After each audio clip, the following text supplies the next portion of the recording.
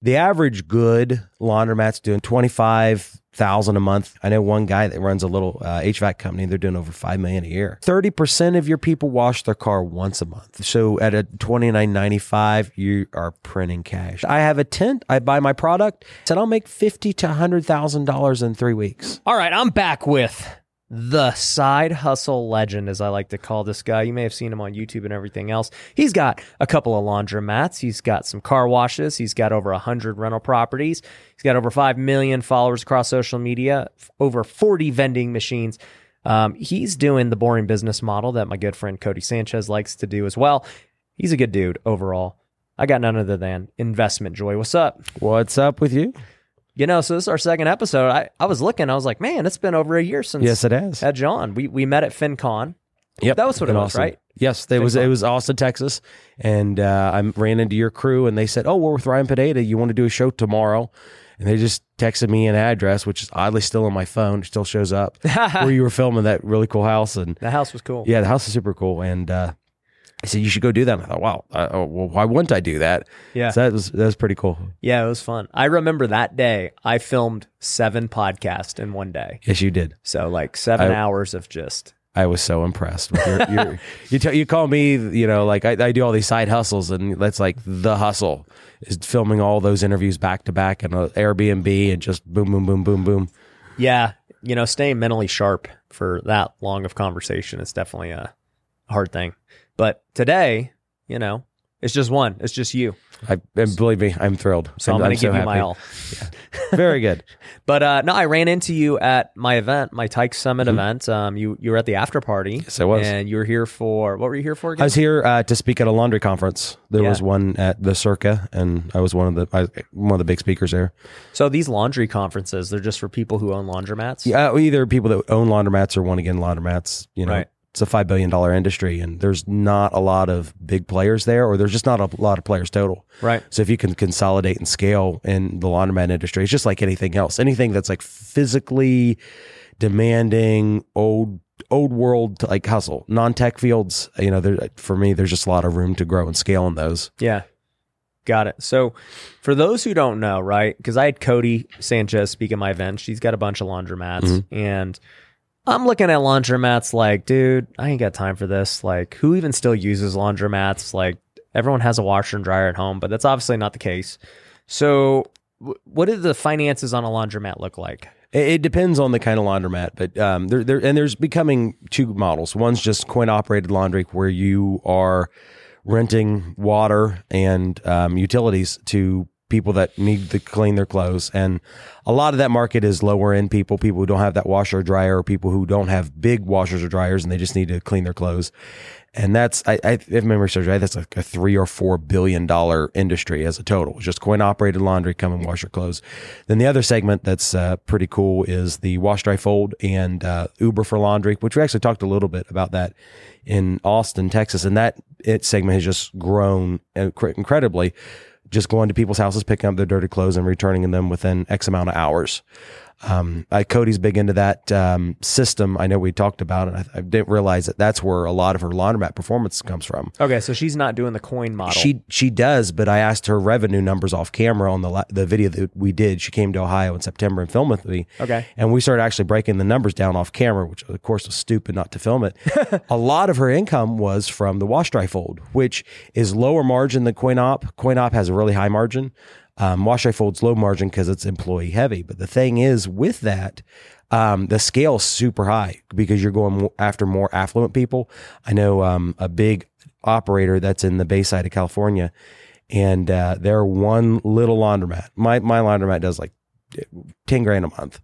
They're doing 75 grand a month for just pickup, and they're not in a location much bigger than I am. That's big business. It's huge business. And I know Cody, she said her top laundromat is doing $1.5 million a year. Yeah, and she had mentioned on stage that she's only looking for businesses that are already making $1 million. Yeah. So it sounds like it's kind of impossible with the coin model to do that? $1,000,000. Yeah. I just, I spent a week with the biggest top guys. The average good laundromat's doing 25,000 a month gross, not net. Net's about 35% margin. Yep. So you're doing $6,000 to $7,000 a month, mostly in quarters, and as far as your net goes.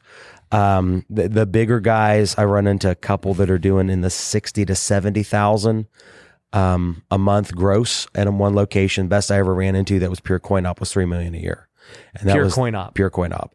And that was the best of the best and the best. And some crazy. How did they get so many people? Like, it's just this massive place. They're in Brooklyn or Manhattan, and they're like the only laundromat within I don't know, like a couple blocks. And it's just incredible. It just kills it. Yeah, and they have their margin on that one's really bad because it's attended 24 hours a day, 7 days a week. Right. They actually have people in there helping the customers, facilitating transactions, which is a lot of work. It's just that's a terrible model. But for some family in New York City, they've been clearing $400,000-$500,000 a year net. Yeah. For years. So the folding ones, though, what do you see on that model? The margins are lower. And by that, I mean, they're clearing about 20% margin. But I have a friend, he does commercial laundry too, along with Wash Dry Fold. So he's getting like the state and Nevada contracts, all of the uniforms for, say, the police department. And those contracts for him have been extremely lucrative. Much higher margin than 20% on your consumer facing, but then you have to have an actual sales side negotiating with the government. Mm-hmm. But I guess on a gross revenue perspective, those ones can do over $1 million a year. Easy, easy $1 million a year. Some of those contracts are $1 million per contract. Right. So I don't want to say what other clients he have, but Fortune 50 companies. Right. And those laundry contracts can be $1 million plus a piece. Right. So that's what Cody's focus is, to get over the $1 million revenue mark. Yeah, I mean, laundromats, like somebody was telling me, I can't remember who it was, that they had just sold like 50 or 100 laundromats in a package and made a bunch of money. Yes. Is that your plan? Like, what's the deal? Yeah. So I want to start a fund in the near future, and I want to go after like the ones and twos that have really good operators and use them in order to like build what would be like a laundromat and car wash franchise. Because I run into so many people that I think would be great operators, but they have a really terrible time with the financial aspect. Because a lot of these laundromats, you're hard pressed to find one for under $500,000, and for someone that's really passionate about starting a business and wanting to get in something like that, it's really difficult. So my thought is, well, if I had a fund, I could probably just go buy the real estate. And I could buy the operation out and I could elect them as the operator. It's essentially what Cody Sanchez is doing at scale. I'm not coming up with my own idea here. Yeah. When I've talked to her about her operations, I'm like, how does she own 20 some car washes? She owns like 24 laundromats. And I'm like, I own one laundromat. I do a lot of the work there. And she's, well, I don't do any of the work there. We have operators in place. So then she owns the location. She owns the laundromat, and then she installs operators as managers. And, to me, I'm like, that's the easiest way to scale an operation like that. But then again, she doesn't want to buy anything over that's doing less than $1 million a year. And for me, I would be okay or comfortable with getting into some that are, $500,000 a year. Right. Yeah. I mean, it's not any different than what I've done with all my businesses. I will not start a business without an operator in place. Now, granted, I haven't been buying businesses. We are going to be buying businesses this year through my company, Pineda Ventures. So for anyone who wants to sell us a business, PinedaVentures.com is coming soon. Might even be out by the time this podcast goes. But yeah, we're focused on it. I don't necessarily want laundromats. I'm interested in real estate businesses. So lenders, title companies, inspection companies, like these things I understand in real estate. And then 2 education companies. We understand education very well. And so we're very interested in education companies. And then 3 would be tech companies in regards to either of those 2 fields, because we have a great development team and, I'm very interested in the tech side of things. So anybody's got anything in those buy boxes, I'm interested. Yeah. And obviously you're crushing it in social media, and you've built so much infrastructure. Just looking around your facility, it's awesome. And with you having all that infrastructure, you're going to be an awesome play for you and whoever wants to contribute to that. Yeah. No, I'm excited for it. So laundromats, who would you say a laundromat's good for? As an owner operator or an investor? Both. An investor, someone that can run numbers and just understand your client base, can help facilitate the transaction between, low end customer and your operator manager. Operator manager, somebody that's people focused and can understand just like, I guess your client needs. There's a lot of laundromat operators there that hate their customers. And if you're not passionate, if as an operation side, if you're not passionate about low income people and can deal with their problems, it's a terrible business to be in. Right. Car washes would be a little bit better. That's mid to high. But for laundromat, you got to have that passion for dealing with those kinds of people. But then, that's a skill set that a lot of people have. They're compassionate, they're empathetic with people, but then they can't run numbers or run a business. So for me, it creates a really bad mix, and that's why you see so many rundown laundromats all across the United States. You have compassionate people, and they're terrible at running business. You have great people running a business, and they're not compassionate. They can't deal with customers at all. So then that fails too. I ran into a story recently. A doctor bought, and he set up a $2 or $2.5 million laundromat venture, and he could not run a profit on it at all. Right. And this is a very great location, New York. Guy comes in that's not a doctor, more financially astute as far as like boots on the ground, how to run an operation, can deal with his customers a lot more. And he just turned it around. I think he's doing $40,000 or $50,000 a month net, not gross. And so that ended up being, he was putting $500,000 in his pocket within 6 months of his acquisition from a doctor who could not operate it whatsoever. Right. Got it.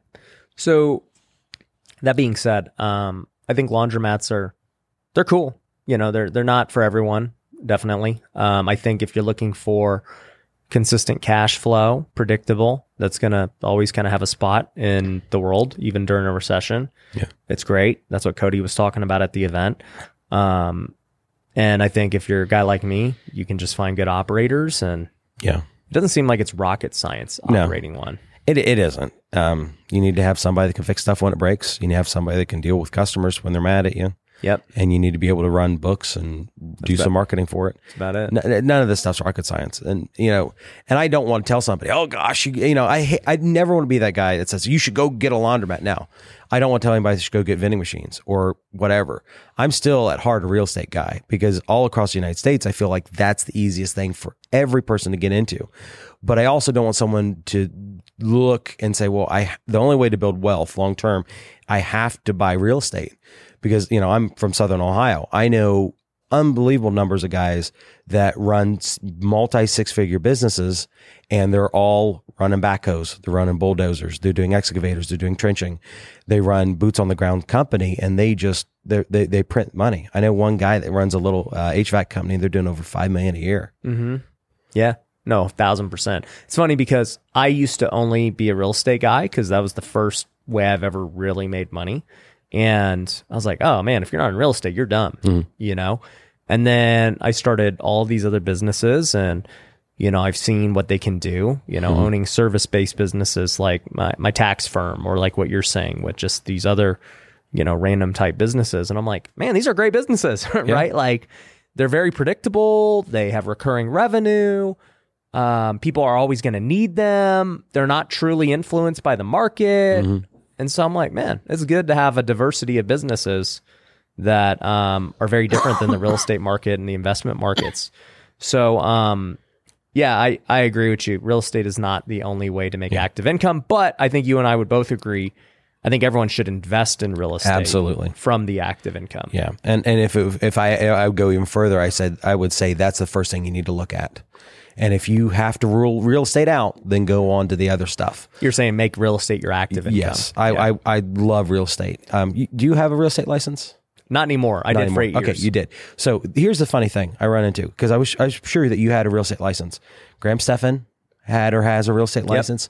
Meet Kevin had or has a real estate license. I figured out the list one day. That'd be a really great YouTube video for me to do. Yeah. Is all of the guys in the YouTube finance world that have made significant wealth, or they got their start just from being a real estate agent. Yeah. And I'm like, that's an odd commonality. I still have a real estate license in the state of Ohio. I've had it since 2006. Yep. And for me, that was life-changing. And it was like, that was my first step into the world of finance and business. Never dealt with it before. And then all of a sudden I started dealing with rich people who weren't chronically broke like everybody I grew up with in Southern Ohio. And it just changed my life. And it's like, man, and it's the weirdness with the social media world. People watch me collect quarters on TikTok, and I've got 500 and some million views on TikTok, 400 million something on YouTube. And they watch me collect money, not from my laundromat, my vending machines. And they get this idea that, oh my gosh, this guy's showing a video, entertainment, of collecting quarters from a vending machine. This means that he's telling me that I should go out and do that. And I'm like, man, if I could get all those people and say, I'm like, can you just stop what you're doing and go learn about an FHA loan and just go get yourself a duplex, just house hack. I'm like, I would much rather those near 1 billion people get that message. But being a realtor or wholesaler or even doing Airbnb arbitrage is a better career than owning a vending machine. Yeah, 100%. Yeah. But there's always a but with a caveat here. I run into a lot of people that say, I can't do the real estate thing. I'm not capable of it. And, okay, go get yourself a $500 vending machine off Facebook Marketplace used. Go and try it out and see what happens. Right. And I could go through my DMs. I got like 500 to 1,000 people, and that changed their life. Yep. And I'm like, okay, this is great, but I don't want people to be the takeaway, because I've also run into people and they thought that the vending machine was the be all end all and they make $1 million off of it.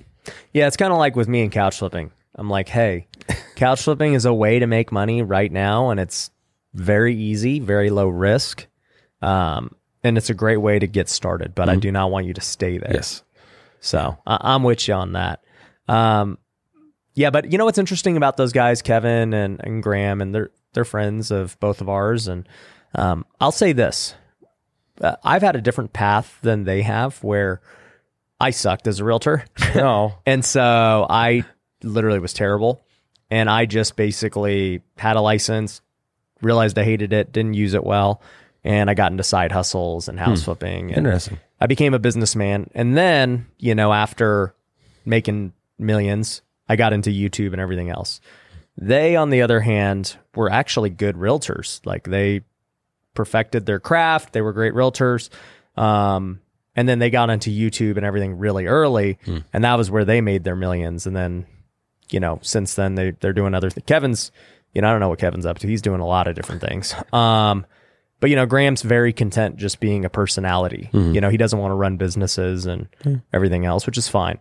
Whereas I'm like, hey, I want to use my personality to get more businesses. I'm a businessman at heart. Yeah. And I've said this to a lot of people. I said, if I would have to bet on one of you guys 5 years from now, like if I could invest like in you as a brand personality, like I would probably be putting all my money on you. I appreciate out of all the people I've run into, because I've spent time with Kevin, I've spent time with Graham, spent some time with you. It's like, you are the most passionate business guy. And it's like, well, from our conversations, what I've seen and talking to people on your team, it's like, you'll do anything that makes sense, that is in your skill set, and you're growing your skill set, you're growing your infrastructure through all of it, and you're cross-selling your businesses, which for me as a sales guy at heart, like I just love that. And I'm like, oh my gosh, this guy's going to be the next, I would say Cardone, but I feel like that would almost be too low of a hanging fruit for you. I'm like, he'll be, I don't know what that would look if Cardone or someone of that notoriety owned a bunch of really cool businesses, did a lot of social media, and was, just a great person at heart. Like, it's like, I don't know how you're going to lose on any of this stuff. I appreciate that. I mean, look, we can all lose at any point. Right now, the recession sucks. I mean, like, for me personally, I've said it before, I'm going to lose 7 figures on some house flips that, I have a ton of house flips, and like the market turned, and it is what it is, and it freaking sucks. And then we have some businesses that will thrive during the recession, some that are going to get hit. But I know obviously we'll make it through it, like you said, and we're going to come out stronger than ever. And, we're going to continue to acquire, continue to do new things, and it's going to be great. But yeah, I just love business, dude. I love business and helping people. I love creating content. And so I'm just going to do those 3 things. If I can do those 3 things, wherever the road leads, it leads. But that's my goal. But for those listening, they're probably wondering about the vending machine thing. We were just kind of hating on them, but you got 40 of them. Yeah. So tell me about it. They do good. We got a lot at our car washes. We got a lot at laundromat and other locations and stuff. And they're good because I just buy them used off Facebook Marketplace. There's no rocket science behind them. I buy mine used. I don't buy new. And I just find places to put them. You don't buy those fancy ones that have credit cards and stuff? We're going to go to credit cards on all the machines soon, but it's just that's a $300 module. You can retrofit something made from the 70s and put a credit card reader on them. Are they all just soda, or they have like whatever candy and stuff? So I've got drinks, snacks, and stuff. The one that I'm really looking at getting into are I'm trying to facilitate a deal to actually like not acquire a company, but getting close for micro markets. I think that the food deserts are a really big issue in the country, and I like the idea of some way to use artificial intelligence to automate the grocery process. Okay, that's something that I'm really looking forward to. But you can get ChatGPT to automate it. Oh gosh, yeah. I've talked to a company that does AI, and it's like the ChatGPT thing with facial recognition and customer lockouts. Like they were saying, we can figure out your good customers and your bad customers, people that cause theft and damage at your laundromat. We can just lock them out of your store. And I had a conversation with a company over a year ago. I was like, you could do that? And they said, oh yeah, even if somebody's tailgating your business, we can lock them out of your store. Tailgating, when they're a foot behind a person they know is going to open the door, we'll make sure that they get locked out of your facility and the person that's your customer carrying laundry goes in. And they're showing how that automation works, which is great, but still, that's high level. Vending machines are just, for me, they've been such an easy play. The first vending machine that I bought, I had $600. That red Coke machine that is in front of my laundromat, we paid that machine off after the cost of goods sold in like 3 weeks, maybe 4 weeks. So $600 investment made $600 within the first month. And it's just been chugging along, making $700 a month. And I've got other machines that I just got for free, and they're chugging along $200-$400 a month. So it's been good to me. Obviously, you're not going to get rich from it. It's just a nice thing to have. Especially, would you do vending machines if there wasn't like a laundromat with it? Oh yeah, absolutely. Okay. Yeah, it all comes down to finding a place where there's enough customers that either transit, walking back and forth, or they're sitting, hanging around. So a place like a laundromat's great, but so is like an auto repair place. Like if you've got, freestanding garage, schools. Oh my goodness, schools would kill it. Oh, they do. And the thing is, I've got clients of mine that I do coaching with, and they have got school contracts. I did coaching for this guy, and he went to the government, and he said, I want my vending machines in every single location that you have in the city. I think it was in Colorado. And he said, the city said, we cannot do that. And he figured out, he said, well, tell you what, I'll do some free vending machines as charity, and I'll put the label for this city on them. So it looks like the city is doing free vending for at-risk individuals in the community. And just like that, he got 26 vending locations with the city for free. Wow. Because he took good sales guy. He found a creative way to do it. Yeah. And that's what I love. I was at this laundry conference. I was talking to so many people, and well, I don't know how to get a business like this. You got to be creative. You got to put yourself in their shoes and figure out how this other person has something I want, and how do I explain to them and bring them over to my side. Yeah. That's sales, and that's negotiation. That's what I love. Yeah. I've done so many real estate deals. Like, here's a house I want. How do I get it for nothing? And I ended up having several properties where I got for $250. Right. And once again, that's why I love real estate, because there's so many ways to creatively finance properties. It's just mind blowing. Yeah.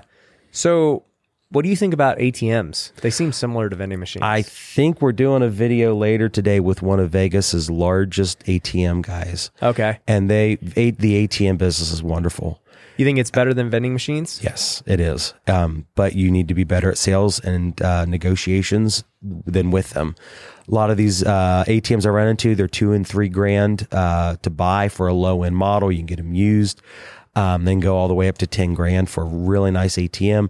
And I know all the ones that we've run into here in Vegas are like $8 per transaction. Jeez. And they're just getting hit all day long. I don't know how many people I talk to Saturday, and they said, I can't believe the ATMs here are $8 a piece. And I'm thinking, I'm pretty sure the guy I'm doing a video with later today is making $8 for every person that walked through these casinos or whatever, because I'm pretty sure he has most of the casino contracts. Yep. And it's just $8 for a machine when somebody needs money. My laundromat is cheap. It's a $2 ATM machine. I don't own it, but I partner with the guy that has it. And it's generating for the owner $150, $200 a month. All he does is contract with a company to bring in and refill the cash. That's a very risky world. A lot of people watch me and they're like, oh, Brandon, you're going to get robbed. Someone's going to get your bag of quarters. I'm like, who cares about that? That would be a great YouTube video. I'm not telling anybody to rob me, but man, if I had to throw a bag of quarters or up in the air and just run, it'd be hilarious. Don't do it, but it'd be a funny video. Unless we're filming. Yeah. As long as I'm filming, it's great. It'd be fun. So, but ATM business is much more risky because a high volume ATM machine might be running through 20 or 30 grand worth of money every few days. So in that world, you've got to be, if you want to do the money refill process, it is very risky, but you can outsource it to third party service like a Garda, Brinks, Diebold. They'll just service it. My producer, Justin, used to work for Brinks. Oh, wow. And so he would refill banks and ATMs, and he had his armored truck he'd drive around, and he's always strapped, just waiting. Yeah. Yeah, it's crazy. I've grew 2 churches ago, we had a couple guys that were armored car drivers. Mm-hmm. I just thought that is incredible. He was making like 30, 40 grand a year as an armored truck driver. Yeah. I was like, I think I got a better job for you. Yeah. But you're not going to have your life at risk either. Yeah, that's my buddy Brandon in Tennessee. Love the guy to death. Yeah. He upgraded to driving a dump truck. Or sorry, not a dump truck, a garbage truck. It is an upgrade. Yeah, it was an upgrade. These guys make a lot more money and they're not trying to get killed. Yes. So the ATM biz, you said this guy only makes $200 a month from it? Oh, no. At my laundromat, the guy makes $200 a month. He has 1,000 of them. Okay. And all across Southern Ohio. So he's making $200,000-$300,000 a month. I know how much he's making. He's making a lot of money. Yeah. I'm sure he won't appreciate it, but he's one of the richest guys in Southern Ohio. Wow. So, yeah. I mean, is that saying much, though, in Southern Ohio? Well, cost of living. The richest guy in Southern Ohio makes $500,000 a year. Yeah. Well, I mean, you should see what I can buy for $1 million in Southern Ohio. Oh, I know. That's like my goal. I always hate on the Midwest, dude. That's fine. I'm just like, dude, I don't know who's living out there, why they're choosing to live out there, but man, there's better places. I had to go check on chickens 2 weeks ago and it was negative 35 with I know. Man, you'd have to pay me so much money to live out there. I mean, I'm talking like, I don't even know what the number, like, I would probably live out there for like $25 million a year. Someone would have to pay me that to live out there. So, and the thing is, in the Midwest, it's not 25 million out there. It's more like 12 million with the cost of living difference, unless you want to bank it and put it into something probably more else. like 5 million. Yeah. 5 million. I'm living like, the prince of the Middle East. Yeah. I know a place not far from where I live, because I'm pretty close to Kentucky. They still have land for $100 an acre. It's crazy. One of these days, I want to do a little bit better with all my businesses and just take like $1 million cash down to Kentucky and just buy everything. Buy a principality. I have my own little micro nation full of Airbnbs. That'd be sick. That's not much of a joke, but I'd love to do it. No, so, you know what? You know what we should partner up on? You go buy all that land and stuff, and with Tykes, you were at the event. Mm-hmm. We talked about the future of real estate and some cool things that are innovating. And one of those innovations are 3D homes. Mm-hmm. And so I'm really thinking about how we could start a business in Tykes through, our fund and things that we're going to be doing in Tykes. To go start a 3D printing company.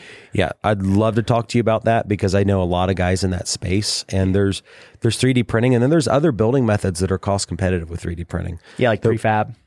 I love prefab and off site built homes. Yep. They're not popular here in the West, but in the Midwest, we've got I guess out West, shipping container homes are pretty big. And I've talked to a couple big shipping container home builders, and then they come out with their cost per square foot trucked to a site. And I'm asking them, and I'm like, how much is your cost per square foot? And they're in the 150, 175 range. Almost similar to a 3D home printing company I ran into, and I think they were in Austin, Texas. And I asked, well, what's your landed foot? And they said, 125 without infrastructure. And I'm like, I know guys that are in the the manufactured home business, not trailers, Right. but where they take pieces of a home, bring them out with a crane. And I got quotes under $100 in this environment per square foot. Yep. So cost competitive. I really like that, especially me being in the Midwest.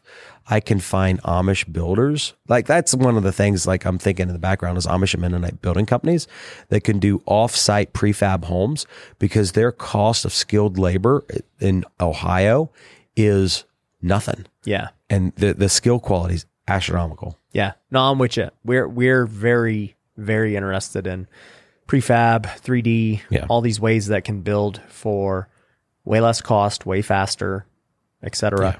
3D is just very interesting because you can do things that are impossible Yeah. with normal building. And I agree with that as for medium to high level homes. Yeah. I'm You're talking lower homes. I'm still very much in the lower one, especially I'm always concerned about how society views real estate investors. Yeah. And the business, because I don't know if you've ever had a death threat before, but I've had multiple ones. And they're like, you are a slumlord. You have all this low income housing and different stuff. I'm like, no, this is the business that I'm in. I have to evict people. The reason I sound so hoarse, this isn't my normal voice. I was in a hoarder house that we evicted. We finally got over the moratorium and Noah's over there laughing because he was in there with me. And I'm sick. I got a sinus infection from dealing with a hoarder house. And I'm in that low income space and I look at how can I develop low income housing in these extremely litigious environments and show them, well, if you want a housing to be cheap, this is how you do it. So let me build a subdivision over here with very affordable, very safe housing. And then, potentially getting a partner, let me build high-end housing over here and give me the zoning variances that I need for both these projects at the same time. Yeah. With the ultimate goal of getting the best of both worlds. Yeah. No, I agree with you. I think that's amazing.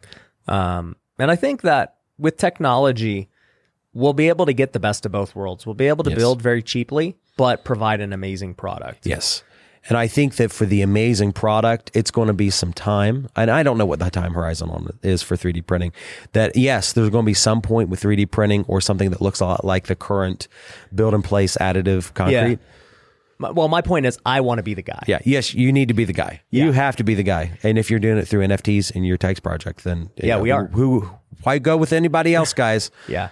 Yeah. For those who don't know, and I don't know when this is going to get released, but we're launching a second collection for Tykes called Tykes Unleashed. And so with Tykes Unleashed, it's basically going to be our group where it's anyone who wants to invest in these different businesses and real estate deals. And so I get businesses sent to me left and right every week. And up to this point, I've bootstrapped everything I've ever done.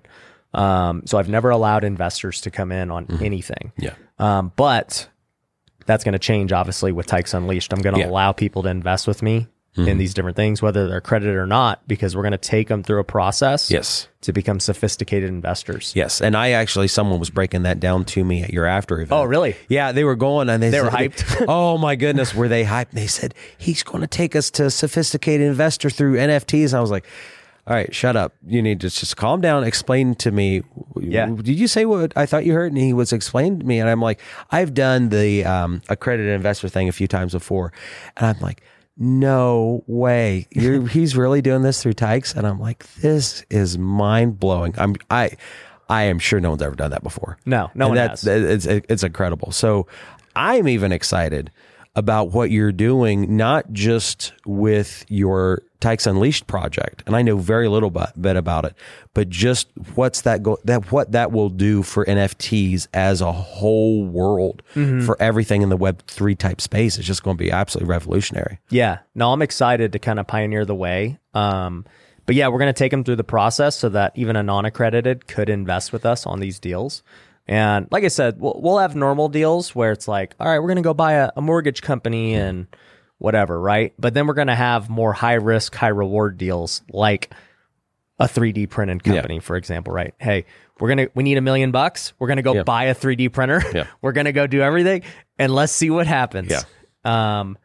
Can you imagine the amount of exposure to Tykes and everything else if you go buy land, I go start the 3D printed money, raise the money from our community. Yeah. we create content, build these homes, provide low-income housing. It'd be sick. Yeah, it would be absolutely. And then the whole process is documented from the back end to the front end through the whole way. Can you imagine how much media content that would be? And you get that benefit of everybody seeing the whole process through this very transparent thing. Yep. So much, I get so many people. I did an interview with NPR recently, which I was so thrilled, so blessed to be able to do. And they said, why has this changed? Why do you know so many people in the world that have gone and they've lived in abject poverty, like I grew up in, and they are extremely successful? And I said, we've never had this level of knowledge. Humankind has never had a device in their hand that has the sum of all human content out there. And they're like, oh, wow. And I said, it's not done yet. And it's not done yet. I said, no, because there's so much more that can be documented in between social media creators on the finance space, on the building space, on the real estate space. Can you imagine how beneficial that would be for the world to see a company that you acquire or you start or you, however that looks like, 3D printing homes and saying, this is what we're doing. This is the benefit to the community. And importantly, here's how much it costs and here's how much it made. Yep. So then everybody in that transaction is just benefiting. Like, it's great for everyone. Yeah, it'd be revolutionary. Yeah. So that's what we're doing. So anybody interested, I don't even know the URL. So we'll link to it down below in the description if you want to get you a Tykes Unleashed. There are a limited amount, and we already had a ton of them sell at the event. So who knows how many are left at this point. But go check it out. But yeah, no, I'm excited about that. I love your heart for low-income housing too. And I just really think, like I said, technology will allow for low-income housing to work in an even more sustainable way. Because, I mean, to your point right now, with a cheap home, it is what it is. Like, it literally financially doesn't make sense to go out and upgrade and make this thing balling out. And But, somebody's got to provide some kind of housing for these people. Yeah. But another business that you mentioned that I think is interesting is car washes. What's up with those? Well, I mean, they're building new express tunnels all over the United States because of the amount of private equity money that's out there available. Mr. Car Wash did an IPO recently, and it would be almost like when Tesla, maybe not when they IPO'd, but as Tesla's market cap just kept increasing and increasing and increasing, and they've got to this point, or depending on when this video releases, the price might not be great, but they essentially had a bigger market cap than the entire auto industry. And everybody and their brother was trying to figure out, well, how do you manufacture cars? And so now you've got a lot of other brands like Rivian and, the other company that had the original Lucid. Tesla guy. Lucid, and there's another one. But there's all these different companies that are trying to copy Tesla because their IPO figure was, or their market cap so much farther than the revenue. Well, we kind of had the same thing in the world of car washes with these subscription-based models where they drag your car through the tunnel and they wash it, because when Mr. Car Wash IPO'd, their revenue numbers absolutely sucked. But their valuation, I'm going to throw out numbers and they're wrong, but it just gives you that scale.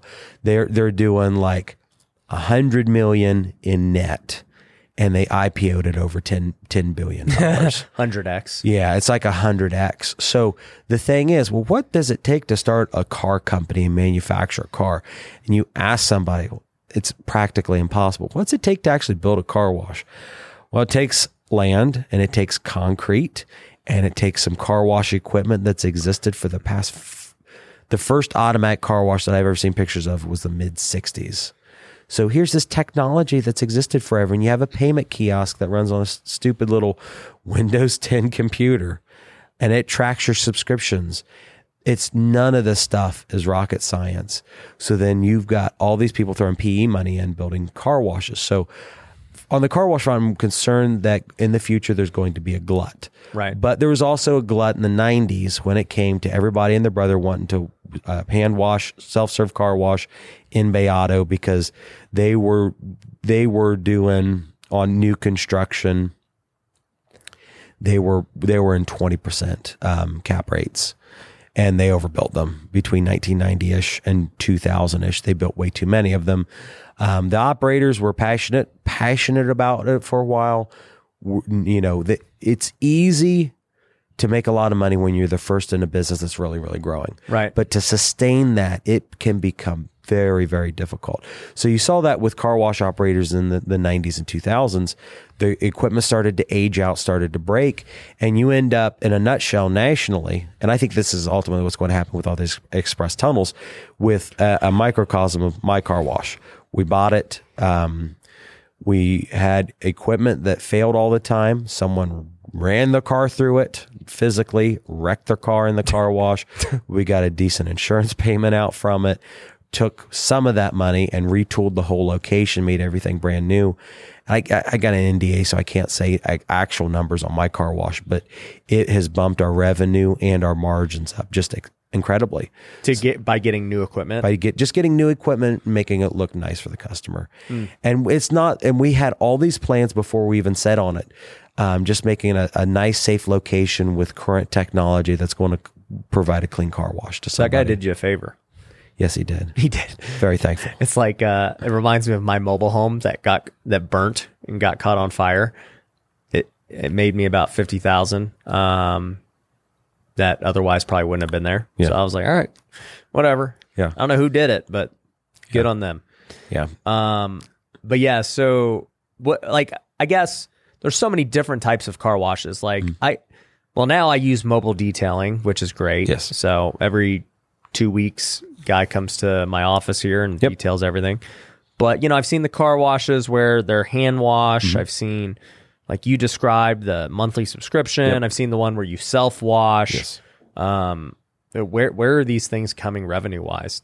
So like I don't have good statistics on full service or mobile. I know they're good businesses, but it's just that I haven't looked over the books of enough of them to get confident and say, oh, this is what the numbers they do. I do have seen some full service ones, and they charge about $150 per car. Yep. And they're doing north of 10 they're in the 10 to 15 million range per year. Wow. Yeah. And they've got really good margins because they've got a really good system for finding really good employees. And if my understanding is right, on a 10 to 15 million gross, they're doing 2 to 3 million a year net. That's amazing. For the owner's pocket. So on your average typical car wash bay that you self-wash a car, nationally, they do $2,000 per month per bay. Your average automatic does $6,000 to $8,000 per month per bay. So if you figure out your average car wash, like mine, that has 3 self-serve bays where you spray your car down, 1 automatic, just based on standard statistics, should be in the $12,000 to $14,000 a month range with a 35% margin. So wait, what about like these Mr. Car Wash? Just like they only have one thing. Yes. How do those work? So the deal is there's a statistic that says that for every foot that the conveyor belt is long, you can wash 1 car per hour. So if you have a tunnel, express car wash that's 200 feet long, your maximum throughput is going to be 200 cars per hour. Okay. So most of those guys, they have very low gross revenue due to the subscription model. But the guys that I've talked to, they're doing about $3.50 to $4 per car. So in a great location, doing 200 cars an hour at $4 per car, that's $800 per hour. And they're fully staffed, so you might only be working for 10 hours a day. Simple numbers, $800 per hour, 10 hours a day at maximum output. That's $8,000. But they're getting subscription. Yes. And that's where the numbers get really weird because that's what they're doing on average. Yeah, because most people probably don't even use their subscription. Yeah, I've seen the numbers, and I don't know how happy people would be for me to talk about it. But it ends up. My guess is people don't even use it. 30% of your people wash their car once a month. Yeah. And then, so at a $29.95, you are printing cash. Yeah. And then I've seen the people who paid that are dumb. Yeah. So then you have the lower echelon of people, then they wash their car every single day because they got to get their money worth. Yeah. And so if you're Which is terrible for their paint. Yeah. Yes, it is. I don't know if I'm supposed to say that because I'm supposed to say, well, no, car washes are great. They will never hurt your car. They will never damage it. The soap's great, but yeah.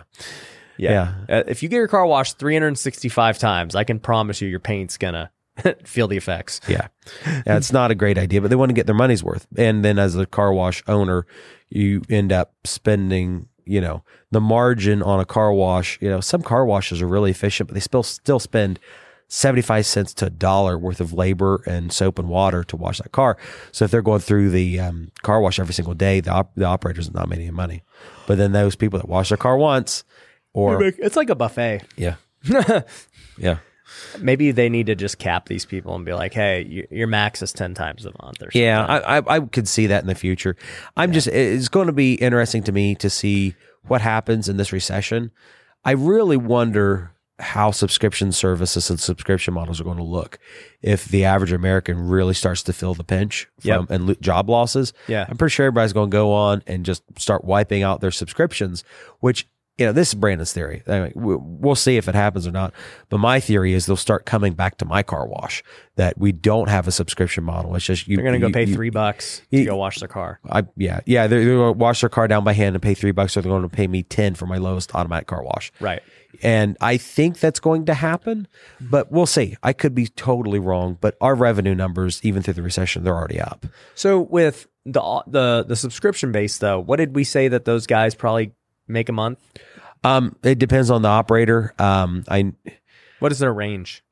Gosh, 600,000 on the absolute lowest range a year, gross, not net. Yeah. To where I know guys doing 12 to 15 million per location. 12 to 15 million a location. I know a guy that has a dozen, and he said that his express tunnels are doing $1 million a month per location. That's crazy. And that's on the recurring model. Yes, that's on the recurring model. So it's been very good to those operators. But the problem is those numbers get out in the industry. I mean, I don't know how aggressive you are about business research, but it's nothing for me to pay a kid $10 an hour, have them sit out in a car and just count cars or count customers going into a coffee shop. I've looked at buying some coffee shops. I'm like, okay, their average ticket size is $4.50. That's just their menu average pricing. I want you to sit in front of this place for the next week, 4 hours. We'll use Google reviews to back end engineer their traffic data to figure out their high points, low points through the day. We're going to get a mixed usage on it. And I'm going to have you tell me how much this coffee shop's making. I'm telling you, anybody that has a big busy business like that with a recurring subscription, it's nothing to have a kid park a car across the street and count how many cars ran through that car wash. Yeah. I mean, I can't be the only guy that does that. Yeah. No, I haven't done any research because I haven't been looking at buying these kinds of businesses. I've always just started my own random ones. But yeah, I mean, I remember one of my buddies was telling me, he's like, bro, because in Vegas, I've seen so many of these brand new monthly car washes pop up. And anytime you see a lot of something, you're like, oh, these guys are making a killing. Yes. And Absolutely. And the money's been cheap for them to access because all these PE firms are willing to fund investments in tunnels. Right. Yeah. So they're raising capital, starting these things, making millions. Mm-hmm. But it's probably getting close to capacity. I got to imagine car washes are like storage units. Yep. And it's like, I've got storage units. I love them.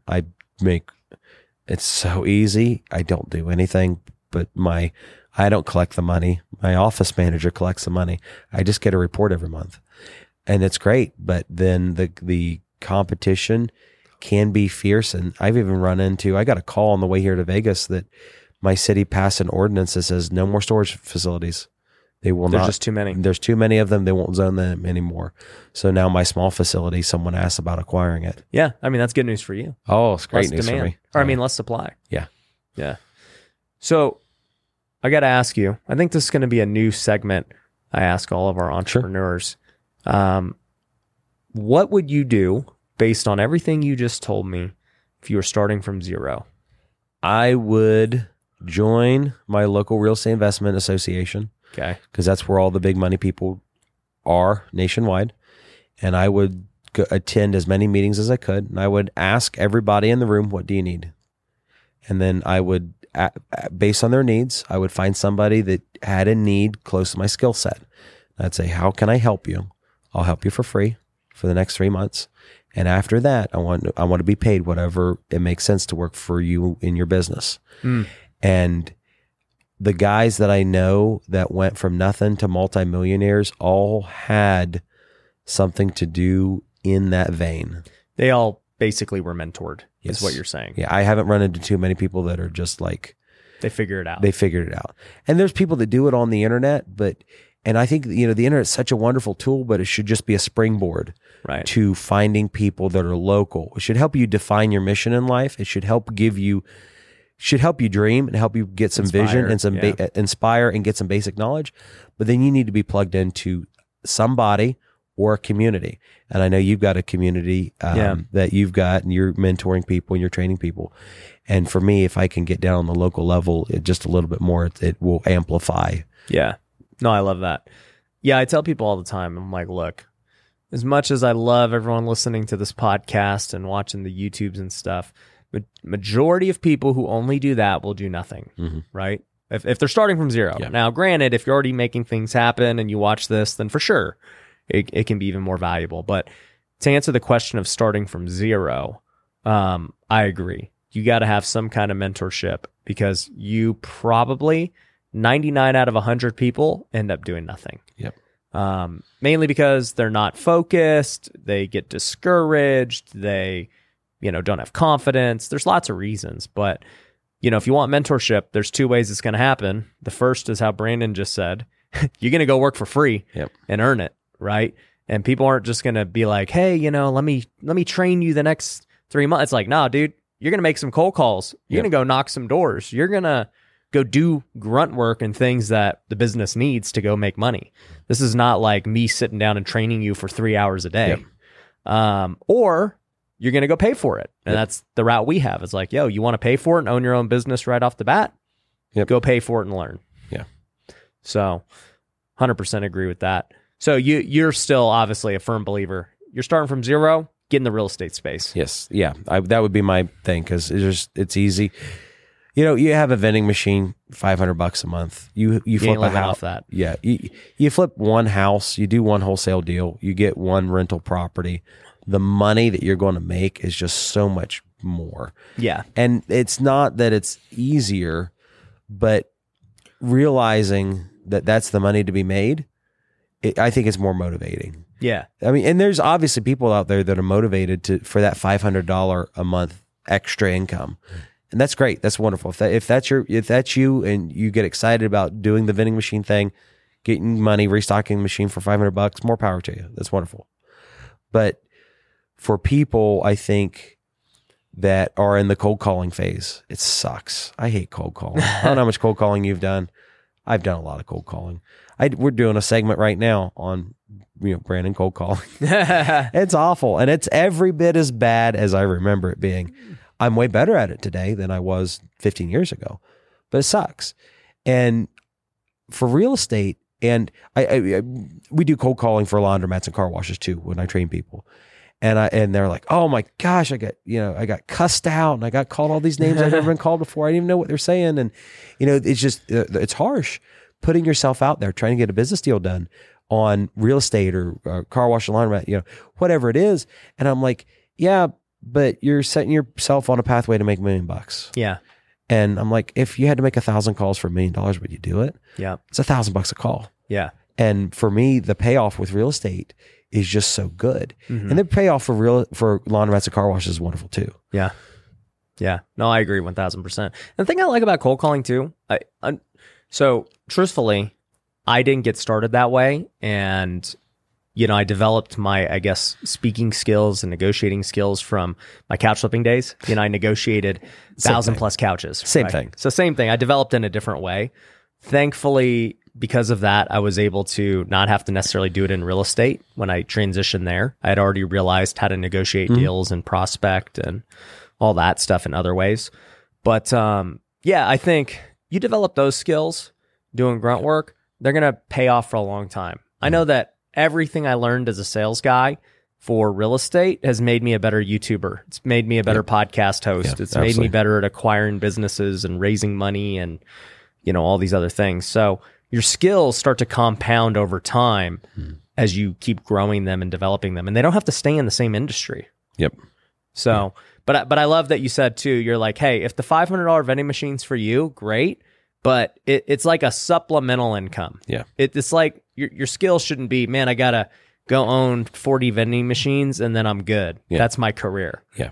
You know? Yeah. And then there's other people that they learn to negotiate lease space for a vending machine. They learn to negotiate with a laundromat owner.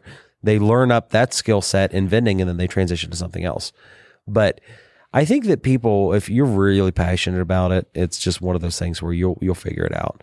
So if you're going to figure it out, do some vending and some real estate. Do both at the same time. You're capable of it. It might take a little bit longer, but I think that people would find themselves very pleasantly surprised. Yeah. Are there any other of these like kind of weird side hustle things that we didn't talk about that I'm not aware of? Noah over there flips dirt bikes and 2-cycle motors because just the flipping anything culture. Flipping everything culture's absolutely awesome. Eric on my team, he does a lot of video editing. Yeah, if you have a decent PC, you could get into video editing so easy. Yep. We're into that now too with Wealthy Media. There's so many ways to make money. It's hard for me to just say, oh my gosh, this one thing is just all this income. You talked about mobile detailing. You utilize mobile detailing. That is not a business that is difficult to get into. No, not at all. The kid who does my car, he's 19, 20 years old, and he's making $4 or $5 a month mobile detailing himself, and it's basically just water and soap. Yeah, it's water and soap, and you have to get somewhere. Yeah. And that to me is a great side hustle, a great thing. I'm from the Midwest. I don't think that you have gutter cleaning businesses. We don't have in that Vegas. Out here. No. Out in Ohio, you go to a high end subdivision. All you need is a ladder and a bucket, and you can make $150 an hour doing that. Wow, that's one that I really really like. I know Cody mentioned it, and I mentioned in videos too. Putting up and tearing down people's Christmas decorations. You become I've paid for that many times. Christmas decoration company. And I ran into somebody, I'm like, oh my gosh, this person is genius. They set up a Christmas decoration subscription company. So you pay it years in advance. Bro, I told my wife this. I was like, if somebody did that, I would pay for it because, so we've been married we're going on year 10. Oh, wow. Thank you. It's been. Congratulations. It's wonderful. She married a crazy person. And it's funny because the first however many years, we decorated ourselves. We were broke. I'm over here on roofs, like decorating. Imagine me doing manual labor, putting lights up, like gonna die. And I did this for years. And finally, I started doing really well in real estate. And I think around 2018, I was like, babe, I should not be doing this anymore. Like if I fall off this roof, it's bad news for all of us. And so we started hiring a company. Well, the company would come out. They would take our existing lights and decorate and do all the stuff. And I don't even remember what we paid. It was like $500 or something. Yep. And I'm like, I'll pay him $500. But I was like, it'd be even better than this. I hate storing these lights for 11 months. Yep. And it's just taking up all this space in the garage. I'd rather these guys take all my lights and then just bring their own crap every year. Yes. And take it away. That's something I've run into this year, and it's a subscription model. I ran into right around start of COVID a couple companies that they were offering it, but it wasn't a subscription model. And the subscription model is just absolutely. One of these companies even brings the tree into your house, and either you decorate it or they decorate it for you, dude. They tear it down. And honestly, if they wanted to do subscription, they could do it seasonal too. Yeah. Hey, Halloween time. Yeah, we're gonna go do your house. I saw one 2 weeks ago. That's Halloween too. Yep, I would totally do that business. I would buy it right now. Okay. So, I wouldn't buy it. I would buy it as a consumer. But I might buy it as an investor too. I think it's a great business. We'll have to get Cody wrapped into a deal, and she can acquire the company, and then you're the end user. I'll happily pay as the end user. I don't, but I would like to see what the margins are. We could go over those. The margins are very high. I mean, physical. That's the wondrous labor. World. You can pay someone $15, $15 an hour, and they get on a ladder, or you pay them really nice $20. Yep. To get on a ladder, you have to store the lights. And I know when I decorate my house, if you run a business, you're not buying lights in September, October, November with the crowd. You're buying them wholesale through the glut months. So then you February. have to do a $500 decoration job. I ran into someone on my Discord that did this. They went down to Dollar General and they had bought all of the decorations for $25. $25. I kid you not, because they do paper mache and they can cut stuff. So they're really crafty. Top of their game. They sold their service to somebody, and they're one of my LA people, $2,500. Dude, I mean, I get it. I get why people pay for it. I'm one of those guys. It makes me think, like, Spirit, Halloween, they're so big. Yeah. I just want to know what they do the other 11 months. Yeah. I don't know. But I ran into guys that do firework companies. Same thing. And I was like, I want to know your margin. He said, oh, it's easy, 300 to 500%. Yeah. And I said, 300 to 500%. He said, yeah, that's after we do buy one, get one freeze. And I said, so you're telling me that pack of firecrackers that we're not supposed to have in Ohio that I pay $15 for is actually like $3? And he said, oh, no, sometimes it's $1 for me. And I said, no wonder Just you're gunpowder. Yeah. I'm like, no wonder you are in a tent in northern Kentucky or Indiana in a Walmart parking lot when it's 100 degrees in there selling that stuff. And he said, yeah, he said, I have a tent, I buy my product, and he said, I'll make $50,000 to $100,000 in 3 weeks. I'm like, whoa. I mean, it blew my mind. And he was telling me, they say, yeah, I have this little tent on the side of the road in northern Kentucky, because for the longest time, Ohio fireworks were illegal. We just legalized them. And it's just, I took a trip with my family to go do something, and we drove through Kentucky. That's and I'm funny. like, every Walmart parking lot had some guy in a tent with fireworks. Making a killing. Oh, it was incredible. I love it, dude. Well, there's lots of ways to make money in business, man. I that's one of my focuses, help people make more money, and I'm glad to see you're out there doing the same thing, man. Appreciate you coming out to Vegas and sharing your story, and I'm excited to go do some things together, man. That'd be awesome. Yeah. So guys, if you're not following Investment Joy, go check them out, and go check out our first interview that we did too. It's a good one. We'll link to it here if you click this slide right here. All right, I'll see you.